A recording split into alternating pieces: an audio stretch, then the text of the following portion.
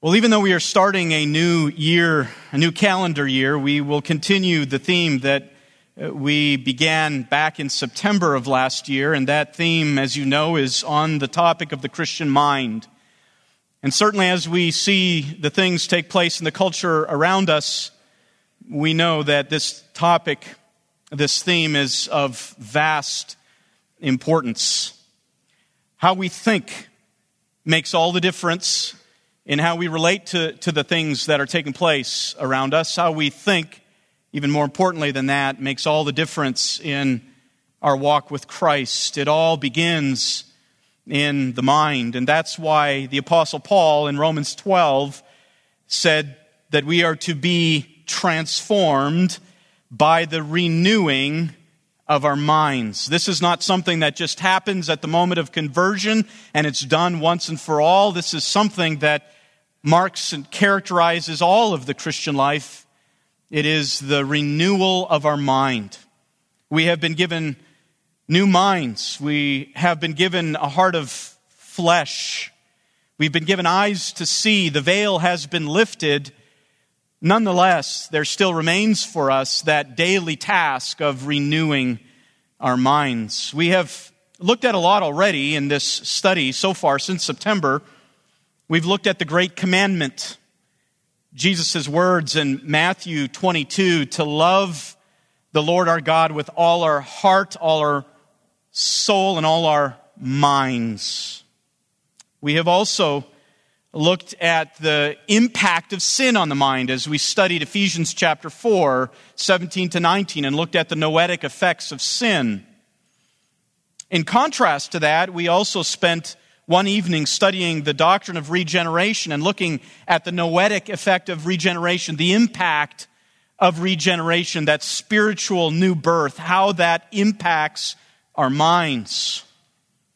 We looked at the word truth and how the Scriptures define for us truth. Truth is that which corresponds to reality as God has determined it to be. And then we looked at the next topic, the topic of authority. Everything comes down to authority. On what authority, by what standard do we base our judgment of reality? What is real? What is the standard for determining that? And we looked at the concept of authority. We've also looked at the issue of doubt. What role does doubt have in impeding the transformation, the renewal of our minds? And what role does doubt have actually in spurring on a hunger for truth as we doubt ourselves, as we doubt our own intuition and instead look to a more sure testimony, the testimony of God's Word? And then the last time we met together in 2021, we looked at the topic of knowledge and its wrong use. 1 Corinthians chapter 8, 1 to 3, and Paul's warning that knowledge that is not properly incorporated with love will lead to arrogance. Well, this evening I want to take the next step now and look at another very important topic as it relates to the Christian mind, and that is a phrase that we find in 1 Corinthians chapter 2, verse 16. You can turn in your Bibles there because we will spend our time in this chapter this evening. 1 Corinthians chapter 2. But there's an important statement at the end of a section, at the end of the chapter, in verse 16, when the Apostle Paul makes this astounding statement. He says, we have the mind of Christ. And we need to put that in the proper context. We need to study what Paul means by that because we don't even know how profound of a statement that really is. We have the mind of Christ. We want to ask the Apostle Paul, how could you make such an astonishing statement? We have the mind of Christ. Well, unquestionably, when we study the topic of the Christian mind, we have to understand what that means. We have the mind of Christ, and that's what we will do this evening. And this topic is so very, very important because as we will see this evening, As we will see in 1 Corinthians chapter 2, specifically from verses 6 to 16, the Apostle Paul makes some very strong assertions about the mind, some very strong assertions about wisdom that are critical for us to understand in our day and age, as they have always been, whether for the Corinthians or for the church of the Reformation or for today. Paul's teaching here is crucial. It's crucial for us to understand how we have been wired as a result of regeneration, how we as believers have been wired, and how that is different from the world, from those in the world, and why we cannot find common ground. That's so very important because, as I'm sure you've noticed, over the last several years in particular, we have faced a growing cry, even from leaders within the church, that we must adapt to the culture. We have seen within the last 5 years in particular, massive shifts in the culture's understanding of morality and truth and ethics, understanding of marriage, understanding of the sexes, understanding of justice, and so on. Massive shifts have taken place, and there's a chorus of voices from even within the church saying we must adapt. We must recognize the benefit the culture has. We must see within the culture its redeeming values and take what is good and adapt it to our own mission. Just yesterday, I watched a video clip, a very sad one, that was put out by one of the most well-known Southern Baptist churches in the United States, McLean Bible Church.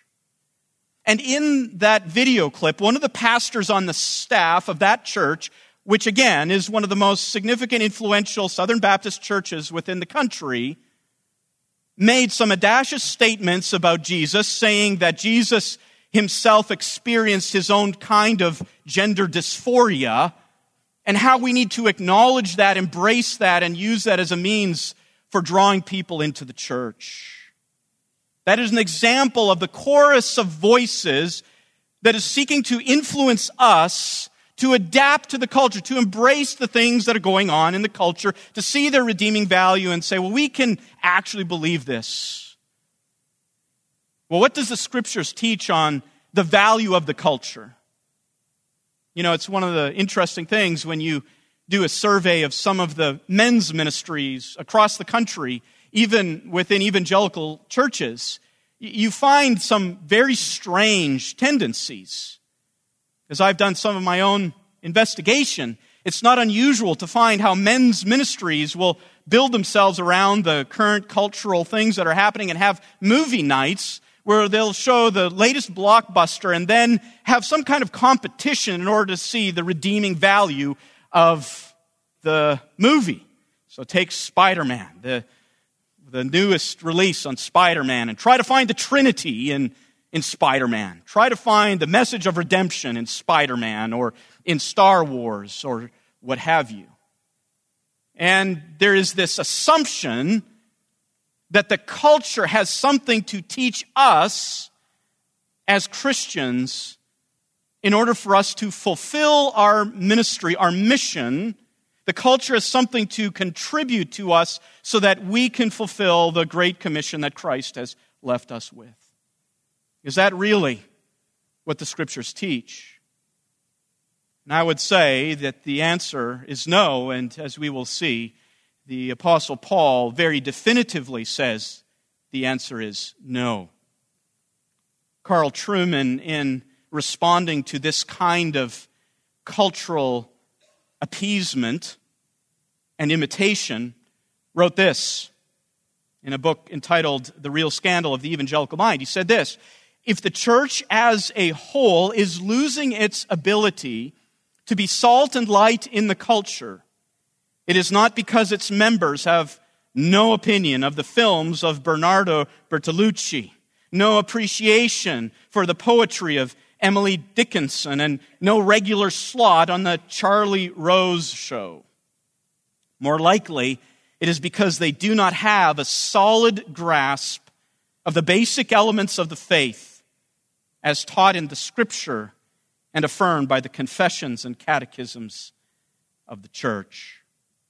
Indeed, the calls for us to appease the culture, embrace the culture, imitate the culture, come from this kind of ignorance of what the Scriptures actually teach and what they teach about the Christian mind and truth.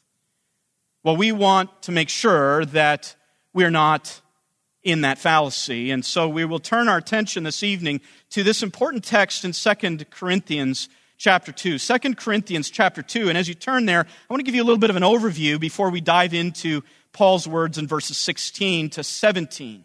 1 Corinthians chapter 2. Actually, a very important section in Paul's argument here in 1 Corinthians begins in chapter 1, verse 18, and it extends all the way to chapter 2, verse 5. 1 verse 18 to 2 verse 5. And there, as you would read, you'd find that Paul emphasizes the simplicity of the gospel. In fact, the gospel is so simple that for the Gentiles, it's foolishness, and for the Jews, it's a stumbling block. It doesn't measure up to the great philosophical standards of the Greek philosophers. It doesn't measure up to the great religious, legalistic, ritualistic standards of Judaism, and so it is rejected. And Paul instead says, no, this is the true gospel. It is simple. It is simple. In fact, he introduces that in chapter 1, verse 17, when he talks about his mission not being there to baptize, but instead to preach. And then he says this in verse 17 of chapter 1, not in cleverness of speech, so that the cross of Christ would not be made void. He then ends that particular section in chapter 2, verse 5, and he explains why the gospel is so simple, why it isn't based on some kind of effort on the part of man, some kind of endeavor or achievement, some kind of special learning that man could pat himself on the back over. Paul says in chapter 2, verse 5, this is why it's so simple, so that your faith would not rest on the wisdom of men, but on the power of God. The gospel is simple. Simple truth. And it's the same simple truth for the child as it is for the PhD doctor. It is simple. But before we go too far on that, Paul wants here in the letter to introduce a qualification to that. And this is what he does in chapter 2, verses 6 to 16, the section that we will study this evening. Paul qualifies his assertion that the gospel is simple truth, what he calls wisdom. He qualifies that by saying, though the gospel truth, though the wisdom of God is simple, it is not natural. It is not empirical. It is not intuitive. Though it is simple, it is not something that man himself cooks up on his own. In fact, man cannot contribute to it at all. Paul wants to make this very important qualification so that we don't misunderstand the nature of wisdom. We don't understand the nature of gospel truth. We don't misunderstand the nature of divine revelation. It is simple, but it is not natural to us. It is simple, but it is not empirical. It is simple, but it is not something that arises from within our own hearts. And this qualification that Paul makes is so important because it helps us maintain the proper distinction that must be there as we think about the Christian and his mind and his thinking and the thinking of the natural man, the unbeliever in the world, and why there is no common ground. Now, when Paul begins this section in verse 6 of 1 Corinthians chapter 2, he begins with a summary statement. We need to start here with the summary statement. It's the first half of verse 6. So if you look in your Bibles, you can see this summary statement, and it really contains the outline for the rest of the section, all the way to the end of the chapter, all the way to the end of verse 16. Paul says this, "Yet we do speak wisdom among those who are mature." Now, actually, more literally, the word order is this: yet wisdom we do speak among those who are mature. Now, there are three elements in this statement, and this is what will serve as our outline for this evening. Notice, first of all, that Paul mentions wisdom. It's not the first time he's mentioned it in the book, but we will define it, and in particular, we'll look at the nature of this wisdom that Paul is discussing. Secondly, he says, yet wisdom we do speak.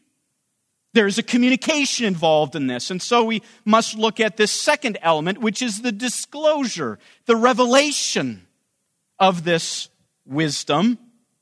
And then third, he includes this third element among those who are mature. Paul says there is a particular audience, a target. There is a group of those who are receptive to this, and everyone outside of that group are not. And he calls them the mature, and that will serve as the third of our three-part outline for this evening. The nature, the disclosure, or the appreciation. Or, let me summarize our study with these 3 points. Number one, the supreme, or the supernatural nature of true wisdom. We're going to see that in verse 6b, all the way through to the end of verse 9. We'll see the extraordinary disclosure of true wisdom, and we'll see that in verses 10 to 13. And then we'll see the exclusive appreciation of true wisdom in verses 14, 15, and 16. Let me read this text with you. In verses 6 to 9, Paul writes this: a wisdom, however, not of this age, nor of the rulers of this age who are passing away. But we speak God's wisdom in a mystery, the hidden wisdom which God predestined before the ages to our glory, the wisdom which none of the rulers of this age has understood. For if they had understood it, they would not have crucified the Lord of glory. But just as it is written, things which the eye has not seen and the ear has not heard and which have not entered into the heart of man, all that God has prepared for those who love him. And then the second section is in verses 10 to 13. For to us God revealed them through the Spirit. For the Spirit searches all things, even the depths of God. For who among men knows the thoughts of a man except the spirit of the man which is in him? Even so, the thoughts of God no one knows except the Spirit of God.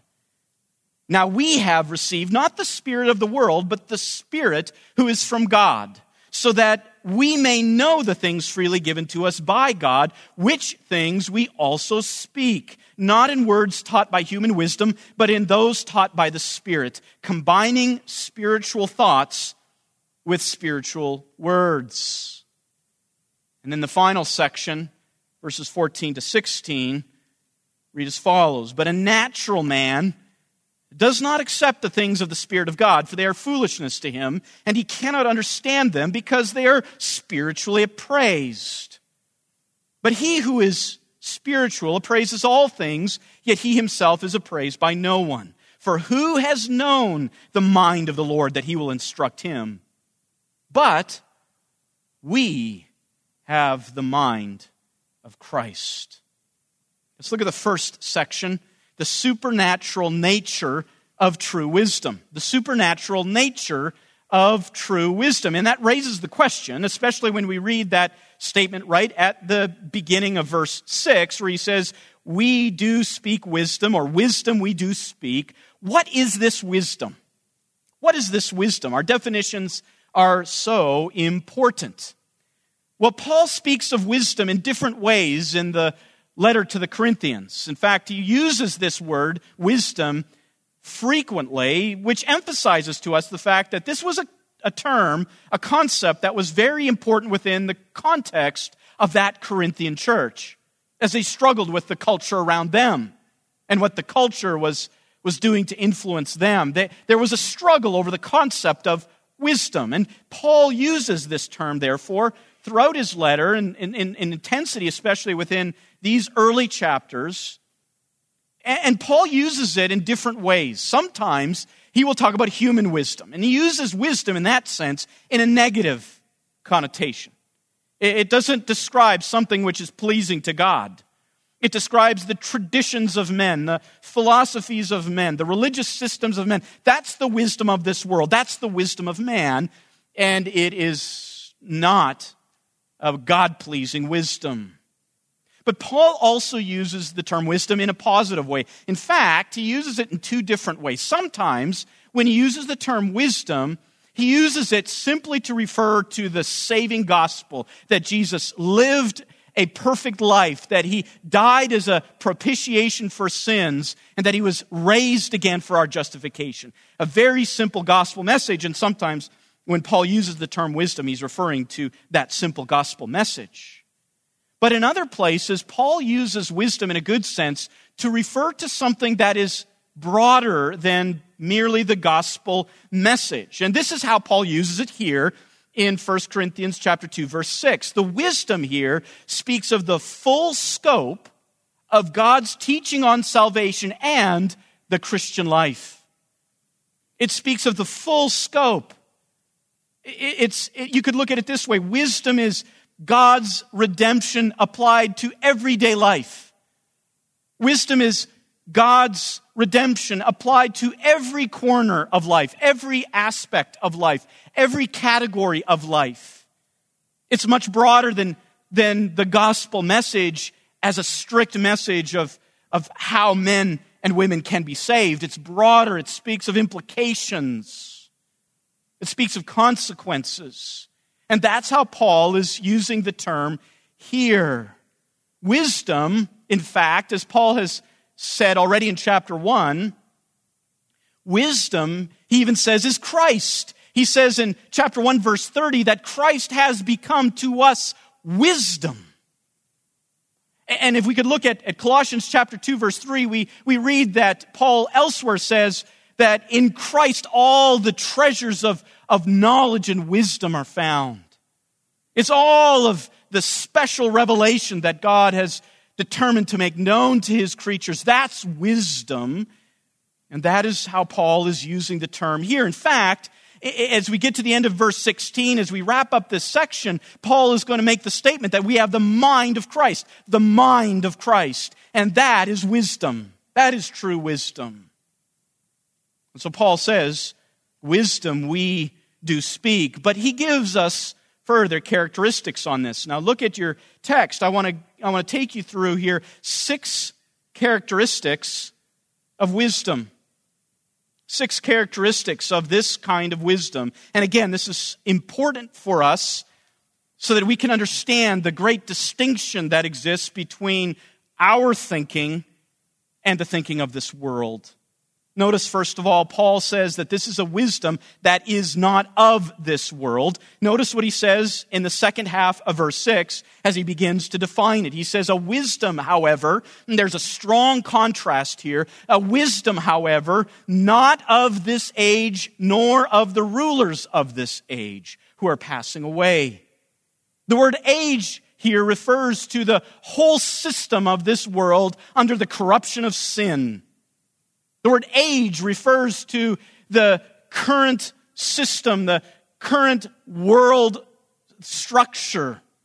That's the meaning of that concept of age. The age in which we live, an age that is marked by sin, that is marked by curse, that is marked by corruption, that is marked by rebellion. That's this present age. Paul says wisdom doesn't come from that. And he says wisdom doesn't come either from the rulers of this age, those who stand as the cream of the crop, the elite, those who are the movers and shakers, those who are the intellectuals and the philosophers, those who are the social scientists, the civic leaders, the pundits, the commentators, the intellectuals, the corporate executives. The rulers of this world are also, Paul says, not the source of this wisdom. He says it categorically. In fact, you can take this term, the rulers of this age, also to refer to demonic powers, as Paul uses that terminology elsewhere. That even from the demonic world, you cannot find wisdom. It's not there. This wisdom which Paul preaches is a wisdom that is not of this world. And that is so very important for us because it is so easy for us to look upon this world with admiration. We see the ivory tower schools, the Ivy League schools, the great corporations, the great empires, and it is easy for us to sit there in admiration. But Paul says true wisdom does not originate there.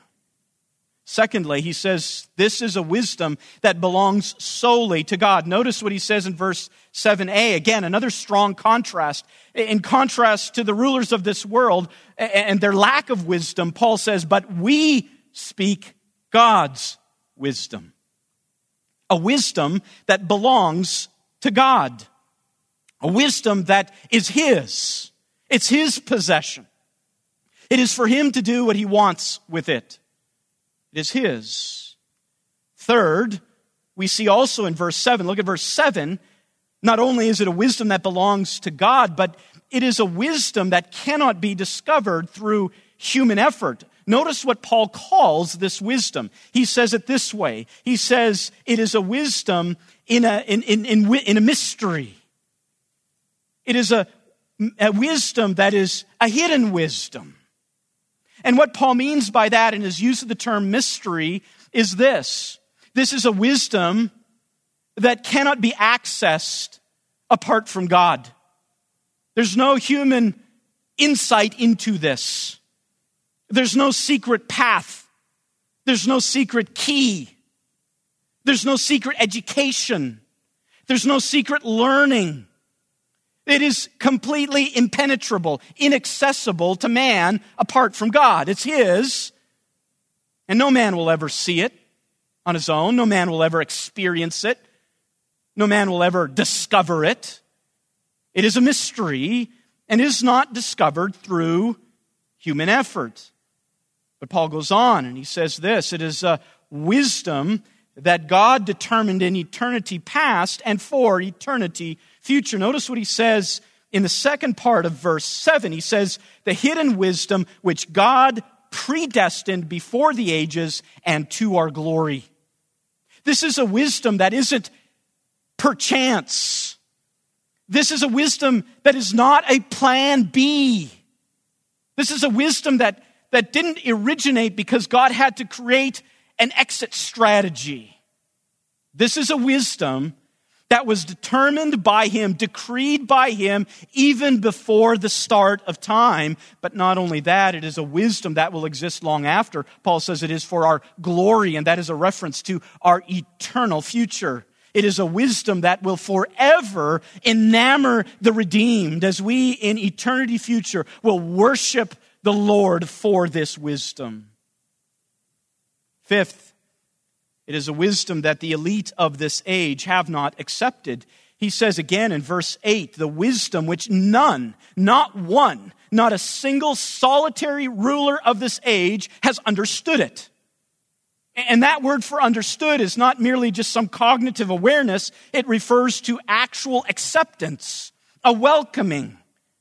And Paul says very clearly that there has not been one ruler in the history of mankind who has accepted this wisdom, who has received it, who has welcomed it. You throw the very best of humanity in this direction, and you can be sure not one of them will accept it. Not one.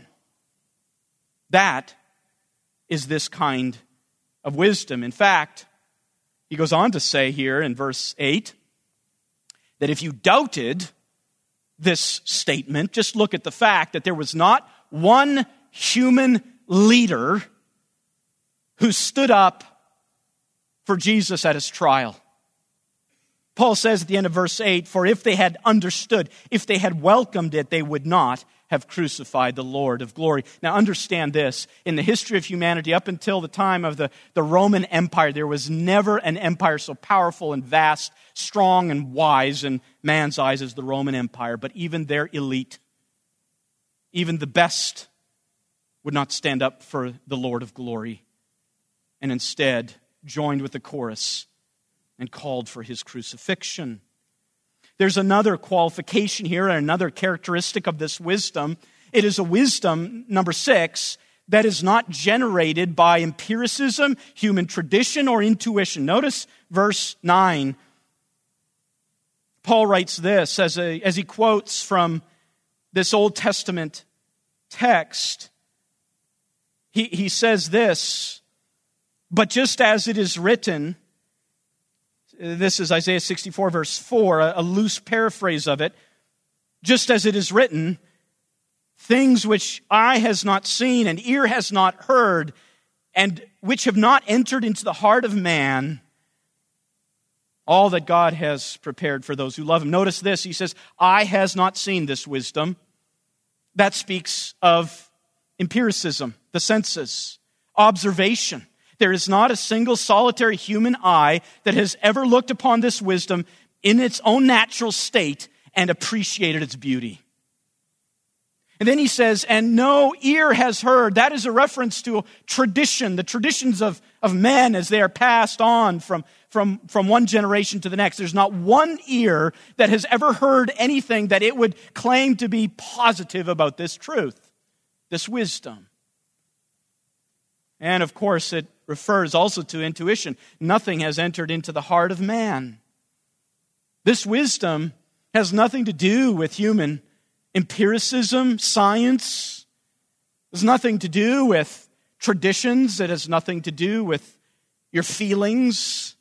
This is a completely otherworldly kind of wisdom that exists whether we do or don't, that exists whether we accept it or not. It has no dependency upon us. It's God's wisdom.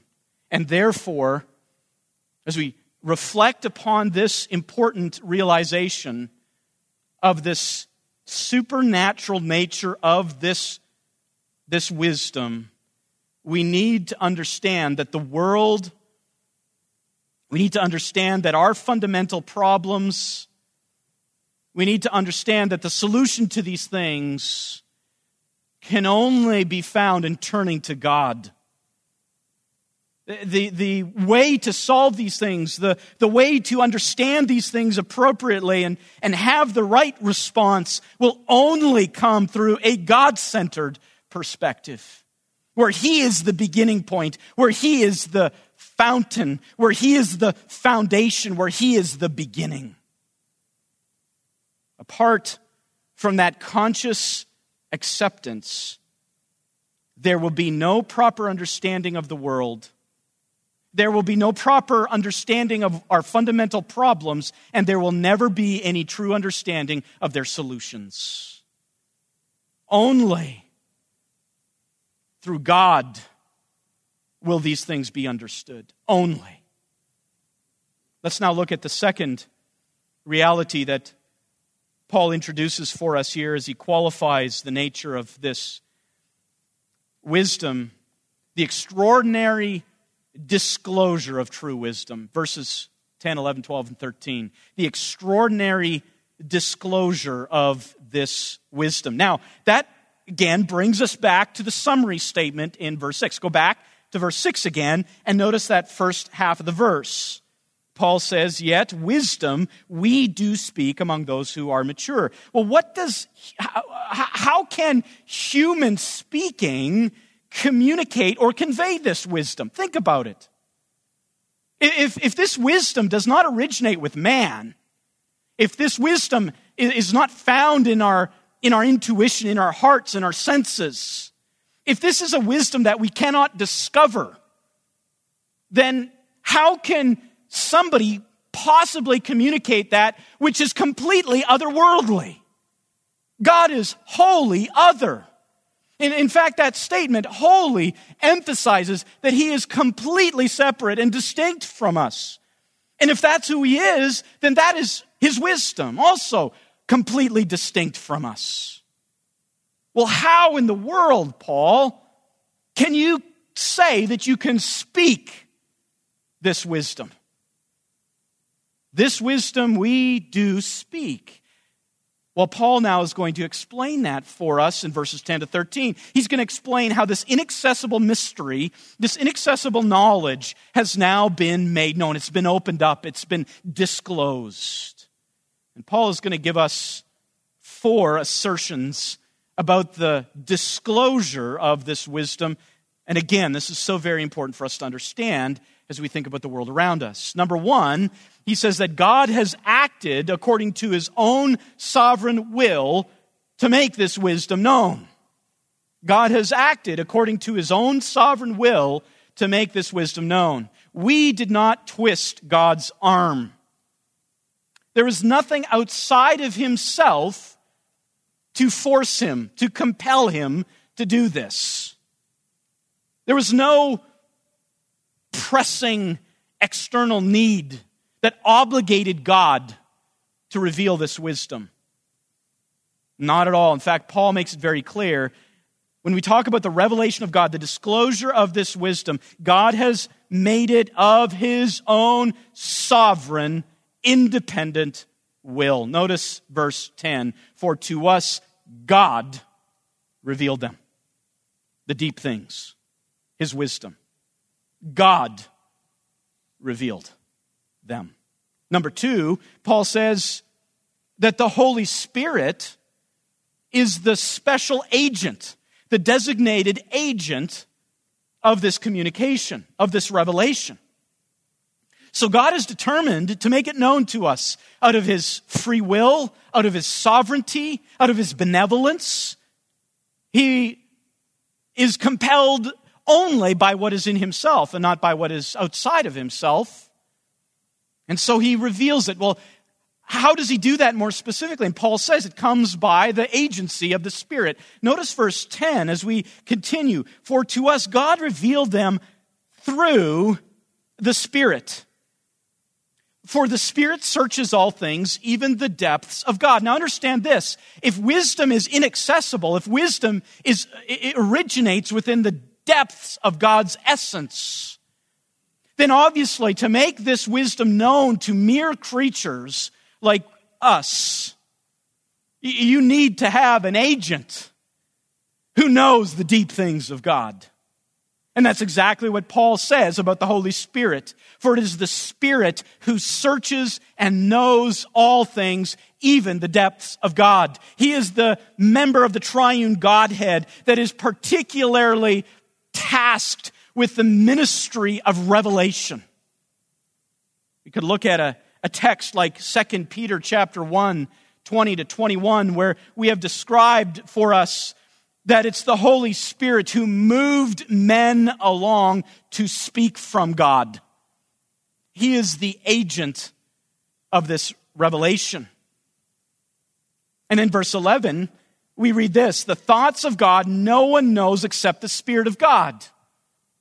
No one outside of God knows what God is thinking, unless God himself determines to reveal that, and it is specifically the Holy Spirit who does. That's his ministry. Number 3, the third assertion here. The apostles are the particular recipients of this revelation. The apostles are the particular recipients of this revelation. Now, what's interesting to note in this section, beginning in verse 6 all the way to verse 16, Paul uses a lot of first-person plural pronouns. We, us, we, us, we. Verse 6, verse 7, verse 10, verse 12, verse 13, verse 16. Paul over and over again keeps saying, we, us, we, us. Well, who is he referring to? Now, some would take this to be he's referring to all Christians, and that's not the accurate understanding of those pronouns in this particular context. What Paul is doing when he's referring to those contexts is he is referring to those pronouns as he is referring to the apostles, to the biblical writers, to those who recorded the words, to those who are the recipients of that special revelation, those men who are moved by the Spirit to speak from God. Paul says in chapter 2, verse 10, he says, "For to us God revealed them." And that is important. And even though Paul is distinguishing himself from the church as a whole and limiting this revelatory activity to a small group of men, he is also emphasizing this. Listen, God has not revealed these things through the philosophers of this world. God has not revealed these things through the other religions. You can't find the divine spark in those things. You can't find words of truth in those things that can be valued and appreciated and followed and revered. No, Paul says to a very specific audience, to us, God revealed them. Verse 12, he says, "Now we have received not the spirit of the world, but the Spirit who is from God, so that we may know the things freely given to us by God." Number 4, the resulting product of the Spirit's work in these apostles, in these biblical writers, is a message that is accurate and trustworthy to the very word. Accurate and trustworthy to the very word. Notice verse 13. Paul says this, "Which things we also speak, not in words taught by human wisdom, but in those taught by the Spirit, combining spiritual thoughts with spiritual words." That is a very important statement. Now notice, first of all, that Paul emphasizes the word taught. It comes twice in this sentence. It's not taught by human wisdom. We're all familiar with that. You go to a school, you sit at the feet of a rabbi, a teacher, and that teacher teaches you. That's the manner of human wisdom, learning human wisdom. But Paul uses that same word, that same verb to teach, and he uses it here to speak of what the Spirit has done through the biblical writers. And this is very important. Why? Because Paul describes in that word the special providential activity of the Spirit in forming and shaping and fashioning those biblical writers. They didn't write as robots. They didn't switch off their minds and then just have their hand just automatically move along the page. No, Paul says they were taught by the Spirit. That condescension of God, that benevolent condescension that went so far so as to providentially develop those biblical writers so that what they wrote was exactly what God wanted written. In fact, that comes out in this very last statement, combining spiritual thoughts with spiritual words. Taking the substance of wisdom, taking the deep things of God, taking the mind, the nous of Christ, taking that substance and putting it in the right form of human language. That is what the biblical text is. God has effectively and flawlessly revealed the wisdom we need. The wisdom we need to understand this world. The wisdom we need to understand the needs of this world. The wisdom that we need to understand the solutions to these problems. God has delivered that. And He has delivered it to such an effective extent that it's perfect. It's not given to error. It doesn't miss the point. It doesn't become antiquated. It doesn't fail to be relevant. It doesn't need to be updated. It is the perfect wisdom of God, the substance of those deep things put in the form of human language. One commentator said this: the Apostle Paul clothed his Spirit-revealed truths in Spirit-taught language, and thereby combined what was spiritual in substance with what was spiritual in form. And as a result, because we have that in the biblical text, we can do as Thomas Watson said we are to do, that great Puritan theologian. He said this: think in every line you read that God is speaking to you. In every line, in every word.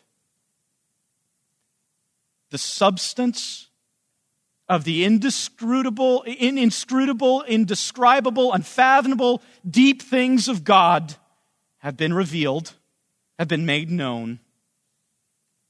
They're there on the page. So that every time your eye comes across a word, a phrase, a sentence, a paragraph, God is speaking. You don't need to go elsewhere. You don't need to listen to voices somewhere else. You don't need to pray for visions and dreams. It is here where God is revealing the deep things of His wisdom. And He has done so with efficacy and perfection. B.B. Warfield also said this: the Bible is the Word of God in such a way that when the Bible speaks, God speaks. And that is so important because we have a tendency to view the Bible as a mundane book. We have a tendency to view the Bible as human wisdom. We have a tendency to look at it as something that is average, right up there on the shelf along some of the other great classics or some of those other favorite authors. But the Bible can never be compared with the works of human wisdom. This is God speaking to you. Number 3, the exclusive application of true wisdom. In verses 14 to 16, the exclusive appreciation of true wisdom. The exclusive appreciation of true wisdom. Then the next question, the last one that is raised is this: who then are the mature who can accept this? Go back again to verse 6. Yet wisdom we do speak among those who are mature. Wisdom we do speak. Well, who are those who are mature, who receive it, who welcome it, who appreciate it? And again, we can look at this and find several descriptions of these mature. Number 1, they are not natural men. They are not natural men. Verse 14 makes a very definitive statement. Paul says this: but a natural man does not accept the things of the Spirit of God, for they are foolishness to him. He cannot understand them because they are spiritually appraised. Paul talks here about the natural man. Who is this natural man? The natural man is the unbelieving man, the man who has not been made alive by the Spirit. Go back, for example, to chapter 1, verse 18. Here we have the distinction between the natural man and the mature, the natural man and the spiritual man. 1 verse 18, for the word of the cross is foolishness to those who are perishing, but to us who are being saved, it is the power of God. You have two categories of men very clearly delineated. There's no middle ground. There's no third category of an elite Christian. There are those who are perishing and those who are being saved. And those who are perishing are described here in verse 14 as natural men. Now notice what he says about these natural men. He makes two assertions about them, and this is in your notes, and I just quickly draw your attention to it. Paul makes an assertion, an explanation, and an emphasis. He says this: the natural man does not accept the things of the Spirit of God. Why? They are foolishness to him. Now, what does Paul emphasize there in the first half of verse 14? He emphasizes the unbeliever's active rejection. The natural man hears the gospel. The natural man hears the word of Scripture, and he dismisses them as unserious. There are better things in this world. In fact, they're foolish. And you could probably all testify to this, that there was a time in your life where you thought that very same thing. Someone would turn on a sermon or give you a tract or give you the Bible to read, and you opened it and thought, this is gobbledygook. That's the natural man. He understands just enough to reject it, to pronounce a judgment and to call it foolish. But Paul also says that the natural man cannot even understand. He cannot even understand. Why? Because the Word of God, the deep things of God that have been revealed, are spiritually appraised. You need to have the assistance of the Holy Spirit. They are spiritually appraised. And what does that emphasize? It emphasizes the unbeliever's natural disability. They have an intellectual barrier, an intellectual inability. They have a heart of stone. Their ears are covered. Their eyes are covered. They're blind and deaf. That is the unbeliever, according to 2 Corinthians 2, verse 14. To take this, for example, from Mark Twain, from the horse's mouth, who said this, "It ain't those parts of the Bible that I can't understand that bother me. It is the parts that I do understand."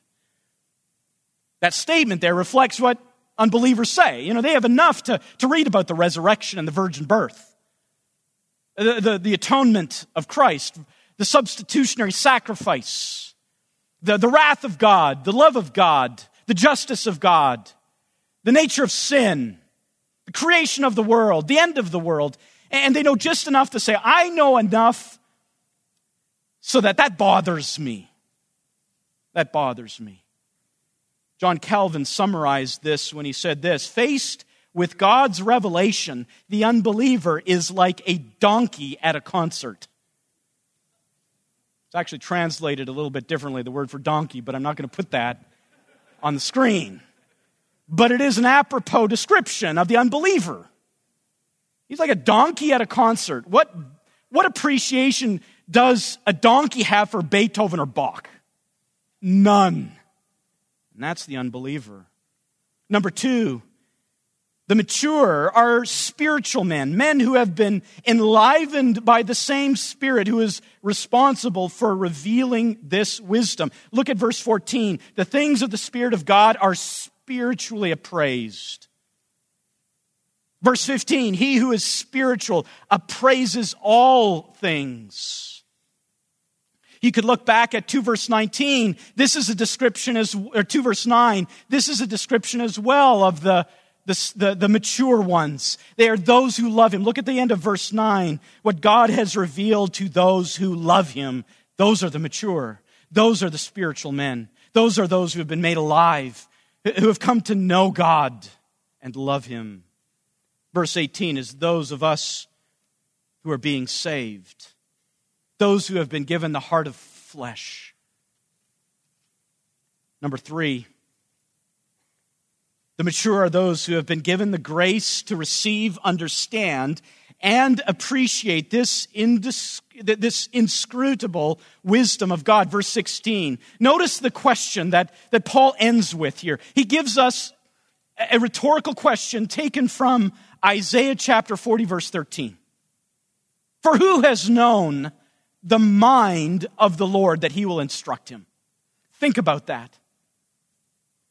Which man among you, which man among all of humanity has ever on his own accord known the mind of God so that he can tell God something? I know that's what we like to think we can do. But there's not one who can tell God a thing. None. The answer is zilch. No one has known the mind of the Lord to instruct him. But then, in immediate response to that, Paul says this, but we have the mind of Christ. We have the mind of Christ. Man's own, he knows not God. He can tell God nothing. He has no ability to instruct. He has no ability to have any certainty whatsoever. Man knows nothing. And then Paul immediately contrasts that with the apostles and by extension with us who receive the apostles' writings, the revelation that has come through them as instruments by the agency of the Spirit. And Paul makes this astounding statement. Even though you cannot know the mind of Christ, you cannot know the mind of the Lord, you know what? We do have it. We have it. It has been made known. It is right here. You can know the mind of God, at least to the extent that He has revealed that. You can know it. That's what Paul is saying here. Through the biblical writers and the Spirit's work of regeneration, the mind of Christ, the mind of the Lord has been given to us. It has been put within our hands. What else would we want? What other kind of wisdom is there that we would seek? What would we long for more than this? And yet we're like those children that C.S. Lewis describes. We'd sooner just play in a mud puddle called the culture and bypass the beauties of the ocean and its beaches. Anytime when someone tells you, we have to understand the culture and we have to take the redeeming values of the culture, we have to learn from the culture, we have to adapt to the culture, we have to imitate the culture, understand they're wanting to play in a mud pit. We have the mind of Christ, it's not in the culture. We have the mind of Christ, it's right here. It's this word. Now, in response, several applications here. Number one, as we conclude, recognize your unique ability and possession. If you are in Christ, you have the mind of Christ in that you have the Spirit and the Spirit's product, this word. Appreciate what you have been given. Appreciate what you have as one who has been made spiritual, to understand this wisdom of God, to receive it, to grow in it. You have what you need to understand the world around you. You have what you need to understand your own problems and needs. You have what you need to understand the solution, and it is right here. Appreciate that. Recognize your status, your possession, your inheritance. As a believer, not only have you been made alive from your spiritual deadness, not only have you been given the capacity to understand the things of God, but you've also been given those very things in this word, the words of Scripture. This is, as Francis Schaeffer would say, this is true truth. It's found nowhere else.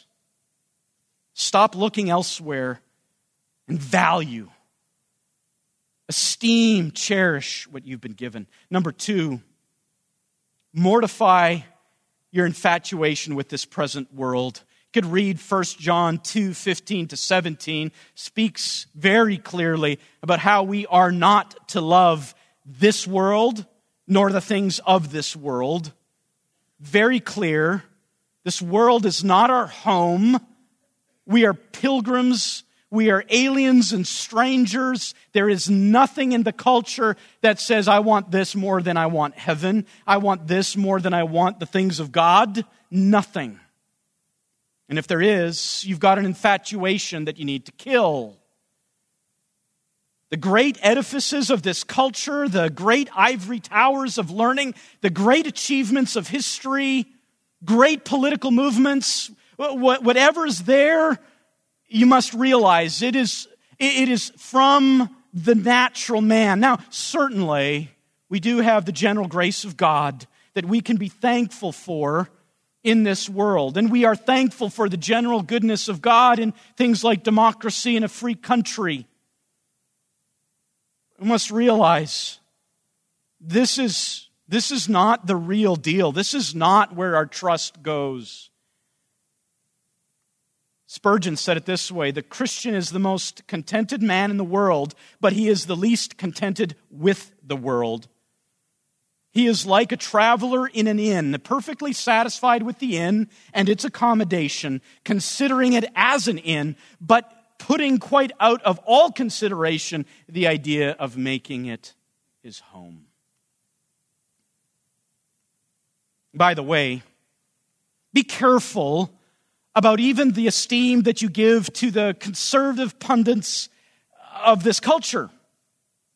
Certainly, we see the freedoms and the blessings attacked on an unprecedented scale in the world around us. The general grace of God that has led this nation to where it is today, it's being undermined, unquestionably.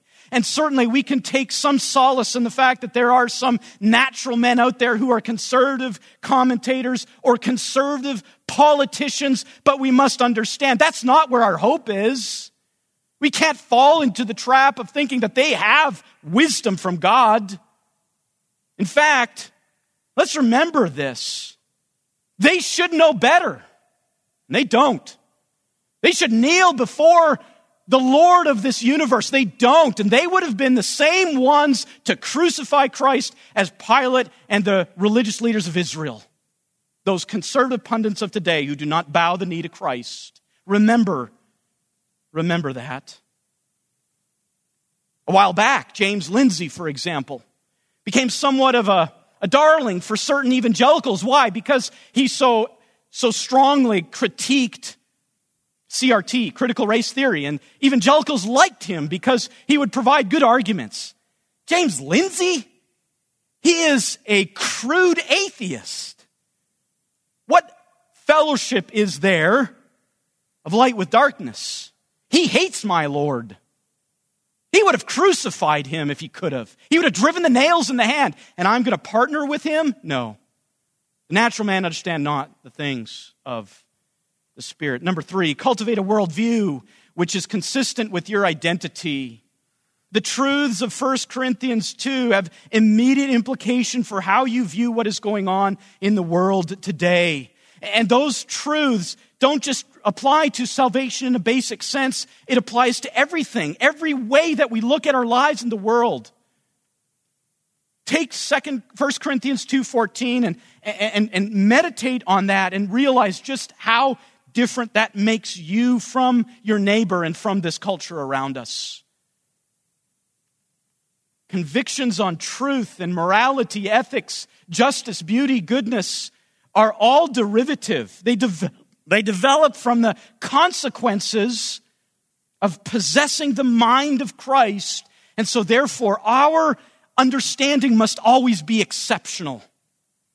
Our worldview must always be exceptional. It must always be distinct.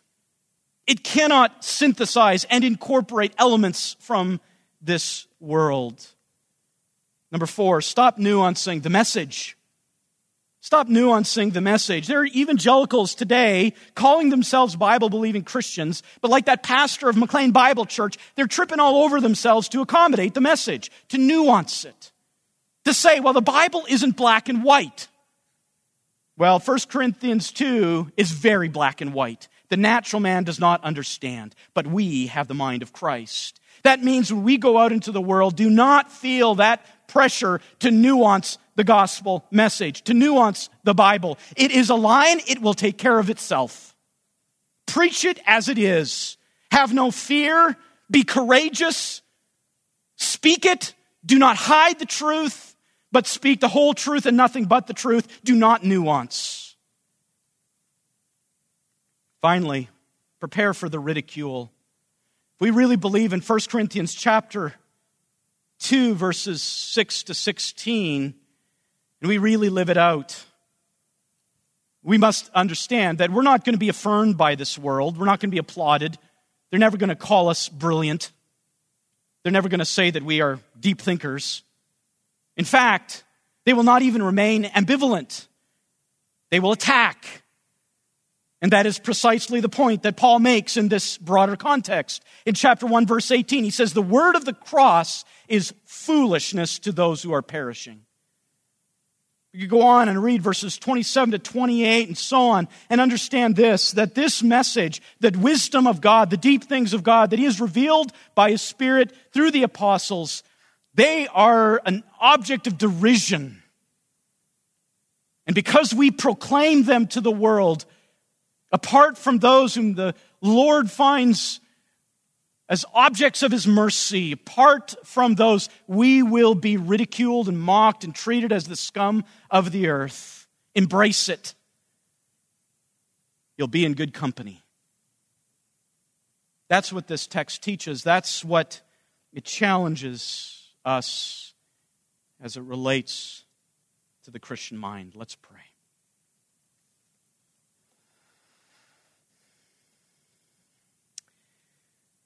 Father, we thank You for the clarity of Your word. We thank You that the things hidden have been made manifest. We thank You for the ministry of the Holy Spirit who has taken these truths and through the select instruments, the biblical writers, has revealed Your very mind. And that revelation, that wisdom, gives us the framework in which to understand everything that is going on in the world. Understand the foundational reasons and the foundational solutions. Make us courageous and bold in their proclamation. And at the same time, Father, humble us. As we sang earlier, the words of Isaac Watts, we do ask ourselves the question that as we reflect upon our conversion, each one of us asks, Lord, why was I made to be a guest around Your table? Why was I made to hear Thy voice